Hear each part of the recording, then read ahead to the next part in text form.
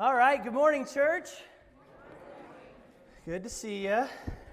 Let's see, who forgot daylight savings time today? Let's be real.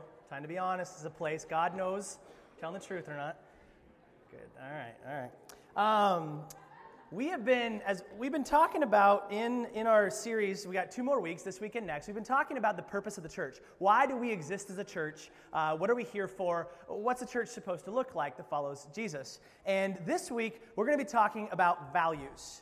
We're going to be talking about values and answering the question, what's important to you? The values in your life show what is important to you. So, for example, how many of you value being on time? Talking about daylight savings time. All right, in all the love and grace of Jesus, you are liars, okay? Because I've been coming to this church for how many years, and 60% of y'all show up between the minutes of 11:01 and 11:09, okay? Now, in high school, y'all would be tardy, right? I should send you back out there to marry Jean and bring in a tardy slip, all right? If that was cruel, but I'm not. I love you. And I value punctuality. People who don't value punctuality the way I do can kind of drive me nuts. But we all have a different definition of what punctuality is. Like for me, if I say, you're supposed to be somewhere at 9 a.m., I'm going to show up at 9 a.m. or 8:58 or 8:59 so that I'm walking in at 9 a.m. But for some of us, like our drummer Ian, for him, remember Shrek? He comes at 8:40. Like for him, on time is 15, 20 minutes early. If I show up somewhere that Ian's supposed to be there and he's not there yet, I'm like, oh no, Ian's dead, right? I guess the only explanation for why, or he got in a car wreck or he's hospitalized, like something's wrong with Ian if he's not there. Now, for around the world though, we have different ideas of our values when it comes to time and people. Like if you were to go to a Latin American culture, and you see someone who's going to work, on their way to work, if they see someone they know or someone stops them and talks to them, they will stop on the way to work and talk to them as long as the conversation goes, regardless of how late it makes them for work. Now, us in North America, in the United States, there's no way we would do that, right? We are time-oriented. And you show up an hour late to work consistently because you told your boss you ran into someone you know, you're going to find yourself down at the job center, right? There are different values in cultures. Latino cultures tend to weigh on the side of relationships. We would weigh on the side of time, punctuality, right? Efficiency at work. We have different values. I really want to move to Latin America. I was in a wedding, Jacob and Lisa's, who are up here playing bass and singing. This is Jacob, and then myself and Luke, his groomsmen. And at Lisa and Jacob's wedding, they were very intentional. It was a really cool wedding. And one of the things they did is they used these 3 words that help guide everything that they did. They used reverence, simplicity, and genuineness. Now, don't the 3 people on the right embody genuineness, simplicity, and reverence, right? And so everything they did, the announcements they made, the decorations they had, the way the ceremony went, and even going forward in their marriage, they wanted these 3 words to encapsulate the values that they had, and it was seen, it directed the way that they went about making decisions and went through with the wedding. So the values we have in life, they shape and direct the way we do things. So the question is, for us here at Peninsula Grace, what are our values? What are the principles and the things that are important to us as a church that ought to guide and shape and direct us as we move forward, making disciples, living for the will of God, for the glory of God? If you remember, we've been using this vision frame, this picture frame, to kind of help us on point. And I want to say, this series is not so much just another series, and we put some cute alliterations together and hope you can remember some things. What I want to see this series as is a launching pad, that it would be the lens through which we see what we do as a church, the way we worship together, the way we serve together, the way we live together, the way we grow together. This would be a paradigm through which we do everything else as a church. And so if you remember, we said the mission, the goal, the thing that hangs overhead. Paul said in Colossians 1 that our aim is to present everyone complete in Christ, that everybody on this planet would become complete in Christ. Or another word for it is mature in Christ. And the mature person in Christ is one who fully trusts Jesus, fully obeys Jesus, and looks like Jesus. And so we said, well, what kind of a church, what's the picture look like in the middle? Like what kind of a church looks like this that's heading toward that aim? And we said that the vision for our church, seen through the Word of God, is that we are a gospel-centered community reproducing disciples of Jesus. And we use our logo as a picture of that. A group of people gathered around the person and work of Jesus that are called to go make disciples of all nations. That's what the mandate from our commander-in-chief. So then we use the sides of the frame to say, well, how do we get there? How do we know we're on track, that we're coloring inside the lines of what God has for us? And on the one hand, we used the method, the way that we go and make disciples of Jesus is engage, equip, and empower. That we engage the lost in our community and beyond. And then we equip the found and empower the found to go out and engage, equip, and empower. It's making disciples who make disciples who make disciples. It's the Paul and Timothy relationship that we talked about that is necessary for a church to multiply and not just add, to see everyone completed in Christ. And then we said the other thing that helps guide us is the measures. How do we know if we're moving in the right direction as his people of God? And the measures we used were people who are believing God's word up here more today than we did last year and 5 years ago, that we're becoming more like Jesus than we were a year ago, that we are being led by the Spirit, his power in us, his direction, his will, and not mine. And today, as we close out this week and next on this series, we're going to look at the values that all of this rests on. Why we do what we do, what's important to us. Now, as we look at these values, we want to ask the question, what does a gospel-centered community look like? If we're a people marked by Jesus, what does a group of people that follow Jesus look like? Now, to figure out our values, we don't just take a poll, right? This is not American Idol. Like, what do you guys think our values should be? Our values are derived from the Word of God. The Word of God's our authority, so we let the Word of God tell us what our values should be. And for some of us, this is well, for all of us, this is corrective, because we all have values in our lives, but do our values line up with his values? So for that, we're going to look at Acts chapter 2. In Acts chapter 2, remember, Jesus just ascended back into heaven in Acts chapter 1. And in Acts chapter 2, we see the church has been born and it starts to grow. In fact, the headline of this little section is in the New Living is the believers form a community. The believers form a community. So what does this community look like? Now, we know the early church was not perfect, right? Still made up of sinners. In fact, there were some jacked up doctrines that took decades, even centuries, to start to iron out. So the early church wasn't perfect, but these are guys who had just finished following Jesus around on earth physically. So they probably have a pretty good idea, directly from the horse's mouth, what this community ought to look like. And so we look at this as a picture. So here's what I see. Let's look through these 6 verses together.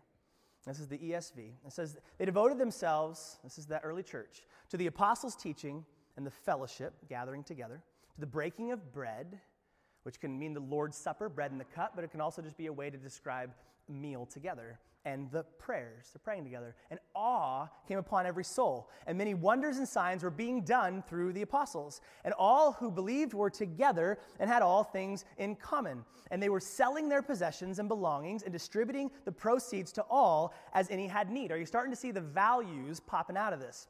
And day by day, attending the temple and breaking bread in their homes, they received their food with glad and generous hearts, praising God and having favor with all the people. And the Lord added to their number day by day those who were being saved. So when I look through here, I pull out 5 major strands of values that I see in the early church. And we look at them. The first one's gospel-centered teaching. Talked about teaching, seeing God's word being proclaimed through signs and wonders. We see they're attending temple where they're studying God's word. This is gospel-centered teaching. Second one is relentless prayer. Relentless prayer. We see them praying to God, requests in 42. We see them praising God, which is another form of communication with him, praying to him. We see awestruck worship. Says we see that there's awe that comes upon every soul.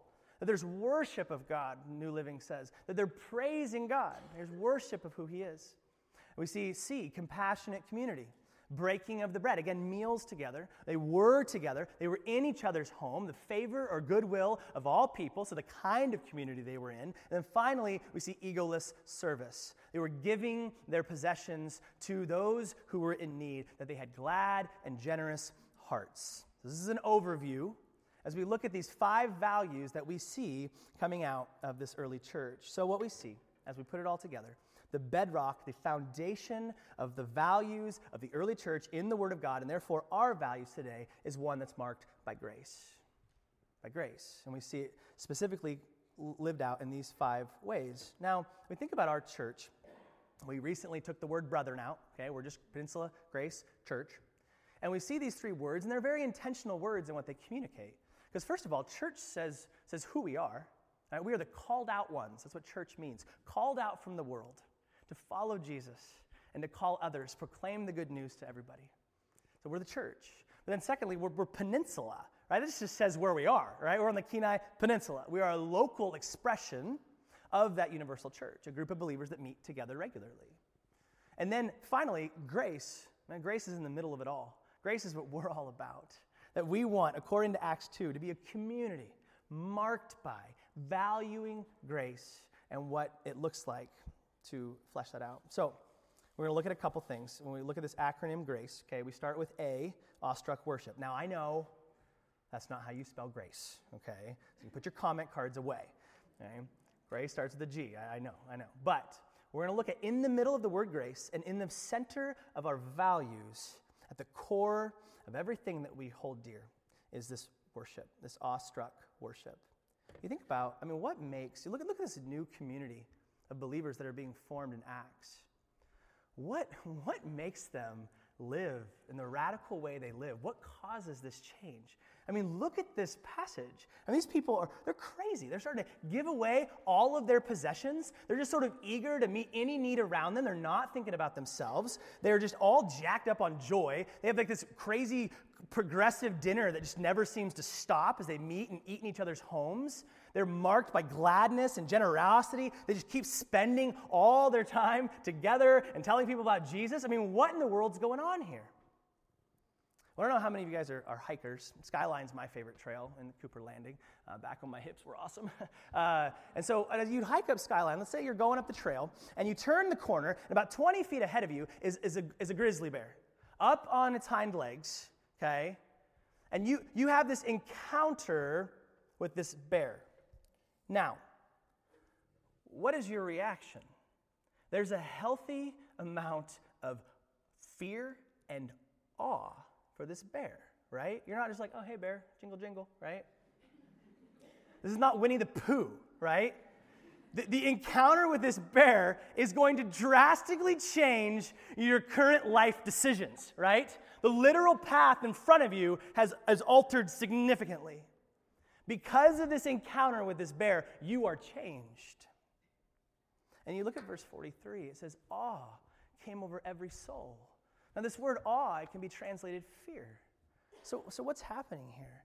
The people of the early church have had an encounter with the living God. That most of these people had walked with Jesus. They had seen what Jesus had done. They had seen him rise and go back to heaven. And now, in their midst, he's doing all these crazy things. He's healing people. There's signs and wonders. People are being delivered from their sins. 3,000 people had just come to know Jesus through the preaching of the apostles. God is alive. And as they've encountered an experience with him, it's changed them to their core. And I believe for many of us, I know in my life, when I'm not living in an awestruck wonder and worship of my God, I do not live a changed life. And that's why I see so often in my heart, I would rather accumulate possessions for myself than be eager to give them to those who are in need, that I ignore the needs of the people around me. That I would rather, if I'm honest, binge watch the next Netflix series than to get on my knees and talk to my God. That I would rather do my own thing, live my own comfortable life, than be in a messy community of other sinners. That I'd rather read what's going on Facebook and Twitter than getting into the Word of God. Why? Because we have not seen him rightly and have not been changed by him. You and I were created, designed to worship God. And there's no greater joy in our life than the experience of who he is and a living relationship with him. And these people in the early church had their lives affected in this radical way because, first and foremost, they encountered this God and were left in breathless wonder. So we have to ask the question then, what is worship? What is worship? If worship hangs in the middle of everything that we are called to value as the creation of God, well, what is worship? Well, the Greek word, proskuneo, it means prostrate. Now, I think I might have made an egregious error in your bulletin, if you're following along. I left out a key R. And now I see some papers rattling. There you go, you're there, all right. Just wanted to make sure you were all following along. So I apologize for that. That's a whole different thing.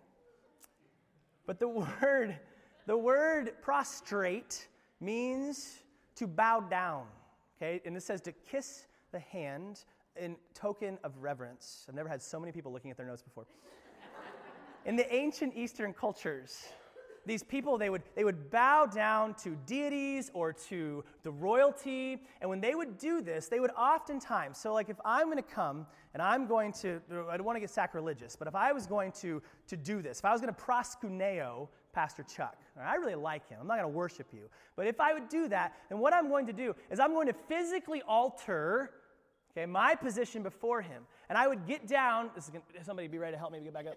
So I get down on my knees, and oftentimes when you would be prostrate, you would actually touch the forehead to the ground. So now I'm down like this before him. I won't kiss your hand because that just gives a whole other sermon, right? We just don't need to go there.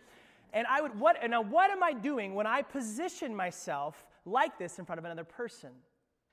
This is a way of physically demonstrating that this person is above me, whether it be physically or in the way I esteem them and regard them. To say, you're above me. I value you more than I value myself. That you're in some position of power or a sovereign or a master. And so the people, love you, Pastor Chuck. The people that the things in our lives that we bow down before, we're showing that we're giving them value. That they are above us, that they are beyond us, that they are of immeasurable worth.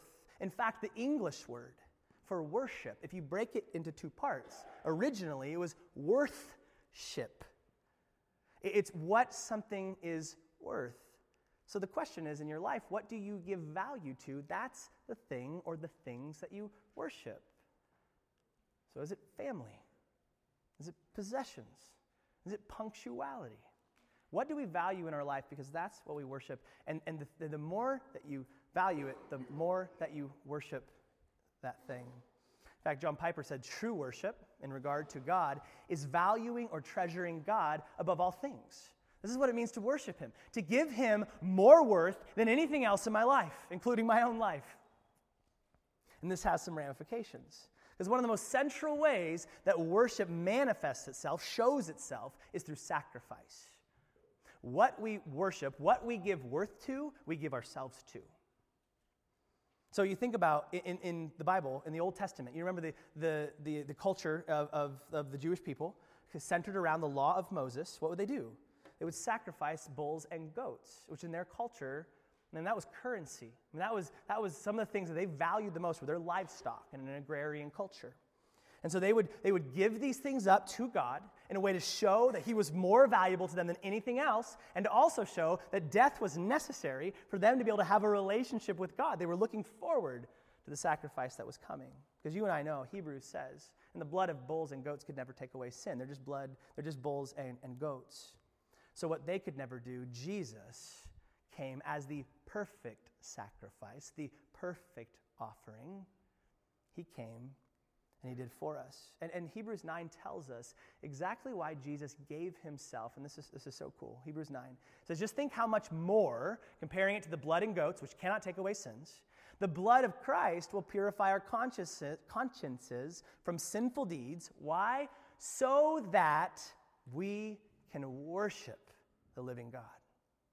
For by the power of the eternal Spirit, Christ offered Himself to God as a perfect sacrifice for our sins. See, Jesus became the ultimate expression of God's value. That God was worth it all to sacrifice, to give Himself up so that you and I could know God as Father, have a relationship with Him. So what happens here, Hebrews 13, it says that as we now, as sons and daughters of God, we're called to worship through sacrifice, through giving of ourselves to him. And it gives us two very specific ways of doing this. Hebrews 13, through him, let us continually, not a one-time thing, continually offer up a sacrifice of praise to God. That is the fruit of lips that acknowledge his name. So this first offering that we give to God is acknowledging who he is through our lips, through the words that we say. And then it says, do not neglect to do good and to share what you have, for such sacrifices are pleasing to God. The second way is through giving things, doing good, acts of service. So if we break this down, the first one is fruit of the lips. As we look at our acronym, the G and the R are talking about that. Gospel-centered teaching, proclaiming, speaking the truth about who God is from his word, and then relentless prayer. The prayers and praise of our God, lifting him high in the way that we talk about him. But we know it's not just words. We also offer him the fruit of our deeds. And that's the compassionate community, that we would be loving those that we are in community with, an egoless service that's not about me. I want to serve, I want to give my life, my time, my talent, my treasure for other people. And right in the middle of it is worship, awestruck worship. And this is all summed up in Romans chapter 12, verse 1. You know this verse. Therefore, I urge you, brothers and sisters, in view of God's mercy, to offer your bodies as a living sacrifice, holy and pleasing to God. This is your true and proper what? Worship. What's at the heart of worship? It's sacrifice. It's saying, God, I value you above everything, so I'm giving you everything. How many of you have been to the Grand Canyon before? Okay, rub it in. I've never been there. Get your hands down. It's one of the few, top of my bucket list, one of the few things in the States that I really wanted to get to that I've never been able to. I have been to this really cool crater in Mexico. Does that count for anything? But I climbed the mountain. I really did. And I climbed this mountain, and this crater was in view out of nowhere. You didn't see it until you got to the very top of this hill. And it literally took my breath away for a moment. Like there was this kind of gasp as I saw this huge chasm that had been formed in the earth. And if you've seen something crazy like this, the Grand Canyon or one of these amazing views, or Denali, I mean, my favorite place in the world is Denali National Park. I've always wanted to be one of those bus drivers with the microphone, right? Grizzly bear, 6 o'clock, right? Did you know that I just think that would be amazing. But don't worry, I'm not quitting anytime soon. So when you see Denali or the Grand Canyon or a crater, you don't just meh, right? We don't just meh one of those things. When you see it, it affects you. You're in awe of it, and it changes you. What Paul says here, he goes, in view of God's mercy. He says, when we see with the eyes of faith the Denali-sized sacrifice that Jesus made on the cross for our sins, in order that you and I could have the joy of knowing our God as Father. He says, when you see him rightly, like that crater, or like the Grand Canyon, or like Denali, he says the only proper response is awe and fear. And the only proper thing to do from that awe and fear is to offer all of ourselves to him. You see, what we're saying is, man, just have it all. Every breath, every word, every thought, every action, every part of my body, it's yours. And just like Jesus offered himself for us on the cross, we are called to offer all of ourselves to the one who is more valuable than anything. Because God is valued above all, we give him our all. And I believe that this church, this new baby church in Acts chapter 2, had this awestruck encounter with God and the work of his Holy Spirit in and through them. And it became their bedrock, foundational value that all their other values were built upon. Now, we're going to look at the G and the R really briefly here this morning, and then it's the C and the E we'll look at next week. But we look at gospel-centered teaching. It starts with gospel-centered teaching out of worship. Look at what it says in Acts 2:42. It says, they devoted themselves to the apostles' teaching. Now, what's the apostles' teaching? Well, these are the guys that have been following Jesus, that he had given them the words to teach. He says, go teach all that I've commanded you. Now, were they reading the New Testament here in Acts chapter 2? No, they were living the New Testament in Acts chapter 2, right? They're in motion. Paul and Peter and James, they haven't written their letters yet. So right now, they're getting an oral translation of God's word, where today, you and I, we have it in written form. And we can read the New Testament, the apostles' teaching, through the written word. But what we see here is that they devoted themselves to this teaching. They devoted themselves to this teaching. And I thought about like the way we devote ourselves to learning new things.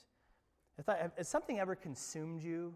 Like there's something new that you've discovered and you just can't get enough of it. I was thinking about those crime shows when they've got, like, they're trying to get on this case and there's just all the stuff's laid out of them, all the information, the pictures, right, the little rabbit trails they've been on, and they're just devoted to learning who done it, right? I do this every year around this time, spring training, and I can't wait to devour all the information I can on the Baltimore Orioles, right? Who's their new pitching staff? Are we going to stink again this year? I hope not. I just devote myself to learning more and more about this. We got people who are dedicated, who want to learn more about the things like the J.R.A.C.E assassination, right? Still can't let that one go, right? Or the end times, like how is this all going to work? Or I think about someone like Austin Whitaker, like whenever he learns that you can blow something else up, right? He's just like, really? What? That's legal? And he's just all of a sudden, he devotes himself to learning more about that thing. And I thought about, man, this early church. And you think about the way that they and all their ancestors before them had lived. They lived according to the law of Moses, right? They worshiped at the temple almost every single day. They're sacrificing bulls and goats. This was their whole way of life was centered around this. And now this guy comes, and he calls himself God. And he says, I want you to follow me. In fact, I'm the reality of all these shadows. I've come to fulfill this. Come follow me. So they start following him. And then he dies on a cross, and they're going through the sorrow and mourning, and what in the world has happened here? And then he's MIA at the tomb. Where is he? And then all of a sudden he shows himself to them, walks with them for 40 days, and now he's leaving again. And then he says, as I go, I'm going to put my spirit, remember we said our portable Jesus, in each and every one of you. And now you're going to go in the world and tell everyone you know about me and that they should follow me. And in fact, it's no longer just living a life under the law of Moses as a Jew. I'm actually taking all Jews and Gentiles, one new person found in me. And their heads are spinning. What is this? And they devote themselves to the teachings of Jesus. I want to know more about this guy. I want to know more of what it means to follow him, what more it means to live with his spirit in me, not my effort, but his spirit's effort. What does this mean? How do we do this? And do you realize, brothers and sisters, that the mysterious God of the universe has written a letter to us telling us everything we need to know about himself? You and I should be students of this letter, devoting ourselves to this word, valuing it above all, to dig into his teaching. Now, I got myself mixed around here. There we go. We're not gonna always be like emotionally charged up to read the Word of God. Like, I don't expect you guys every single week to come here and be like, another sermon, yeah! Like I can't wait, bring it on, right? You should be, but you're not, and that's okay. It's okay. Or every single morning, 6 a.m. I can't wait. What up, Leviticus? Right? Like, I just can't wait to get into God's Word. There are mornings when it's just work. That's why we call it devotion. All good things take a level of discipline and faithfulness to them. But what we're going to find is as we taste and see that he's good, he's going to begin to give us a deeper and deeper hunger for his word. In fact, the word disciple, we go back to what we're called to make disciples. We said that the core definition of a disciple is a learner, someone who learns. Now that implies a couple of things. First of all, it implies a humility, that I need to learn, that I don't know everything, it turns out. There are things that I need to know that I don't know, things I need to grow in that I'm not there yet. It also implies a hunger, not just that I need to know, but that I want to know. And what gets developed in us through the Holy Spirit is this hunger, this craving to know more about God, that we would devote ourselves to this teaching. Now, I want to say, and this is the slide I apparently got out of order, there are formal ways of teaching, like what we're doing right now, sermons. There's Sunday school teaching, right? There's more Bible studies together. But there's also informal teaching, relationships that you have. There's the normal rhythms of your life. This morning, if you have kids, a family, before you came to church, you were already teaching, right? Because they say more is caught than taught. So you were an hour, behind because you lost that thing last night, daylight savings time. So you're bitter and angry and, cursing God at your breakfast table. And then you're modeling to your kids what it looks like to follow Jesus on a Sunday morning before you go to church, and the way you interacted with your spouse, the way you interacted with them, what things were like in the car ride. We're teaching, we're discipling all the time. And again, the question is, what are we teaching them? Not are we teaching. We're always teaching, we're always learning. But what is it we're teaching? What is it we're learning? And the other thing I wanted to bring out with this is we didn't just say teaching, we said it's gospel-centered teaching. And definitely don't have time to jump deep into this, but we believe the Bible is our authority, that everything God needed us to know, He's shown us through His Word, through creation, through His Spirit. That the Word of God is our curriculum that we teach all things from. And we said in our study through the Word of God, what do we learn in His story? We said the Bible is a unified story that leads to Jesus. And all I want to say is this, that every part of the Bible ultimately finds its bedrock truth in the person of Jesus, in the gospel of Jesus.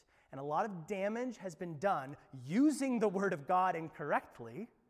And if Jesus is not seen as the full expression of the entire Word of God, it leads us down errant paths. That's where we see legalism coming out. The idea that we can do it on our own, that we're still called to go back and obey the law of Moses, to do this thing in our own effort, can also lead to license, where we take the Word and justify our actions and our sins by distorting it. We've seen a lot of really good cults come out of the Bible's teaching, twisting it, perverting it. The Crusades, we could go on and on. The Bible's been misused over time. So we don't just teach from the Bible. We want all of our teaching to be centered around Jesus and the good news of what He's done for us and who He is in us.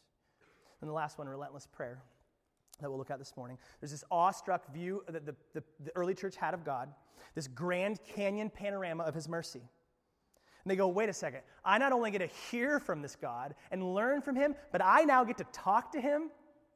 And that we no longer have to go through this sacrificial system, that I can now run into His presence, covered in the blood of Jesus, sit on His lap and call Him Daddy? Are you kidding me? So they not only devoted themselves to His teaching, they devoted themselves to the prayers and talking to God. Or we see in verse 47, they were praising God, making requests, praising Him for who He is. And you notice what it says here. They did this at the temple. They also did this in their homes. This wasn't just like, sweet, I get to pray to God. I will do it one time a week for 5 minutes. I'll do it 30 seconds before I eat my meal. See, the idea here is relentless prayer. 1 Corinthians 5, Paul tells us, pray without ceasing. Never stop praying. Like, think about how often you need to breathe. Like, how often do we take a breath? We can't do anything if we're not breathing. And in the same way, man, Jesus said, I'm the vine, you're the branches. Without me, you can do nothing. Prayer is our oxygen. We said last week, it is our lifeline of dependence on God, that we can do nothing without prayerful dependence on Him. This continual attitude of prayer and conversation with Him. And listen, we never stop praying because we never stop needing God. We never stop. He never stops answering our prayers. He is faithful. And we never run out of things to praise God about. As long as there is a God, there will be reason to pray to Him and to praise Him. So as we kind of land the plane here, we talked about values this morning. What's important to you? Think about your own life. What are the values? We all have values. We value something. We worship something.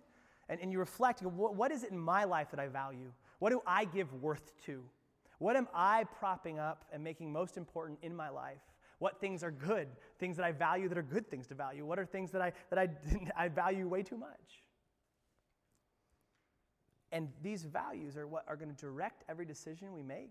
They're going to form how we live our lives. So it's very important that we line our values up with what God's values are for us. So we need to ask ourselves, not just individually, but as a church, as we do everything, we ask the questions, is this based on gospel-centered truth?